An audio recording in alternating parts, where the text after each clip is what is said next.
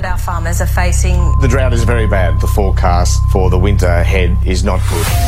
Yeah, worst drought in the history since records were kept, and we want to help out the farmers. You know, these are, you got to remember, the people who literally keep the country alive. They farm the food that we eat. Without them slogging their guts out, we've got nothing here, essentially. So next Friday, we're going to be doing Fiver for a Farmer. We took an idea from a young man named Jack in New South Wales, where you dress up as a farmer, you donate $5, and if your school or business wants to get involved, you can register at hit105.com.au. Yes, please do that. And one person that I had a message from some time ago, he listens to the show, but he's been a little bit busy of late, and I just read an email that I got from him, and I did have tears in my eyes, because he was basically just saying here, he goes, you know, the only thing that I ask from people in the city is that they don't forget about us, because they're doing our absolute best just to keep going through this drought. And he joins us now. Hey, Billy. How you going, guys? Good. Whereabouts are you based? Durham Bandy, so it's about 2.5 hours to 3 hours west of Gundawindi. Okay, right. And how are things out there on your farm, Billy? Yeah, mate, we're sort of struggling along. Each day we just hope is closer to rain.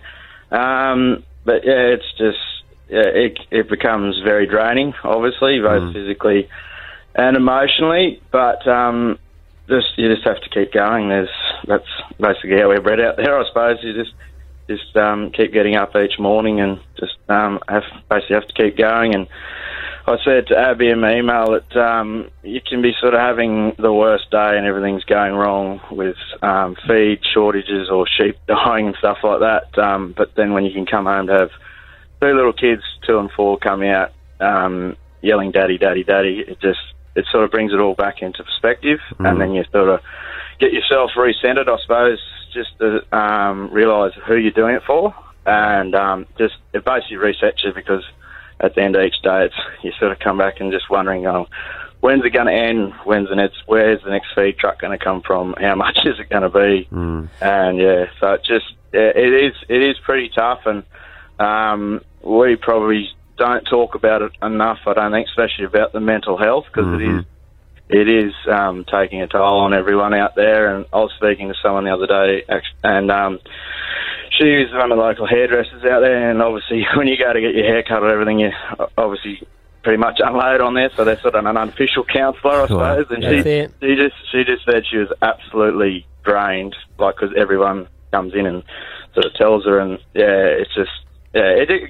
gets hard, but it's really good now that people in the city and like you guys and your show doing all the awareness of it all, just so that we sort of, because for a while there it sort of seemed like we were forgotten a bit. Yeah.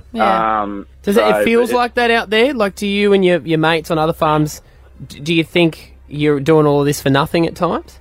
At times, mate, yeah. It's only been recently where all the awareness has started to come out a lot more, and people are actually like seeing all the images on Facebook and everything. That we're not sort of making this up. It's pretty tough, and it's just interesting to see how widespread it is, because we drove down to Central West New South Wales last weekend, and so about 600 k's, and there's basically nothing the whole way from home, and then even east to Brizzy, like it's pretty much dry all the way. So it's so widespread, and I think people in the city are just starting to realise that it's such a massive area that's affected. So it's a good thing that they're starting to realise that we're not just whinging farmers. It's actually. Actually happening. Yeah. See, I never think you guys are whinging. That it's such a farming community, and you guys are all so tough, and it's always like a she'll be right attitude. And I don't think we've realised until we've seen all the photos and stuff like that of farmers having to kill sheep, which for us is hard for us to get our head around. I mean, what has that been like? Is this the worst you've seen? Seeing farmers have to kill their own stock? Yeah, I think it's it is very hard to do that. It sort of takes a toll on you when you're going around and you're seeing sort of sheep that have either died or you have to put down, but you just have to keep thinking in your head that the state that they're in, it's probably the most humane way to do it, because they're obviously past that stage, and you try everything to do it, but sometimes it just gets too much for them, and they have to. The only way to humanely look after their welfare is, unfortunately, has to put them down, which. It takes a toll on you too, because obviously we care about all the animals and everything, and like they're our livelihood, and we love to look after them and everything. And when you put all that work in, and then in the end you have to do the humane thing, it's very tough. Yeah, it would be. What about farmers have? Do you guys have long-term weather forecasts, or is that not a thing? And if you do have them, is there any rain coming at all? There's lots of long-term forecasts, and that's probably one thing that we do rely on a lot. We've found lately that a lot of the long-term forecasts, or even short-term stuff, haven't been quite like, obviously can't get 100% right all the time, but like they've been completely wrong, and there's been plenty of people that have acted on the forecast to say there's big rain coming, so people go out and they invest all this money into planting a crop hoping it's going to rain, and then when it doesn't come, like they've outlaid all that cash, and then they're not going to get nothing. What debt are you in, buddy, if we talked numbers? Oh, yeah, pretty big, mate. I probably wouldn't like to say it on air, though, but yeah, it's pretty big. But in the hundreds of thousands? Oh, no, mate, yeah, she's in the millions, Billy. Billy. Yeah. How's your wife coping with that? She's my rock. Keeps going, sort of thing. Like, it's a family-run farm, so my mum and dad are there as well. So it's we're all in it together. So it's good to have my wife there, because she sort of keeps you on the centered sort of thing, I suppose. And obviously, as I said, with the kids, that helps, and it sort of keep reminding yourself that's who you're doing it for. So what's it going to take for you to pay that money back, mate? Like, how long do you reckon?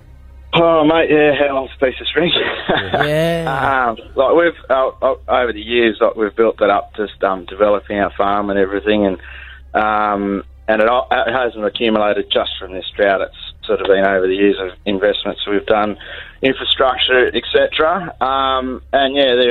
Obviously there is a goal at the end of the tunnel to have that paid off, and it's just amazing how quickly it can turn around out there if you just add water, basically, if it falls out of the sky. Well, Billy, sorry to cut you off, buddy. We're running out of time. We could sit here all day and chat to you honestly, and we're going to be in contact with you again, mate. Next Friday, $5 for a farmer.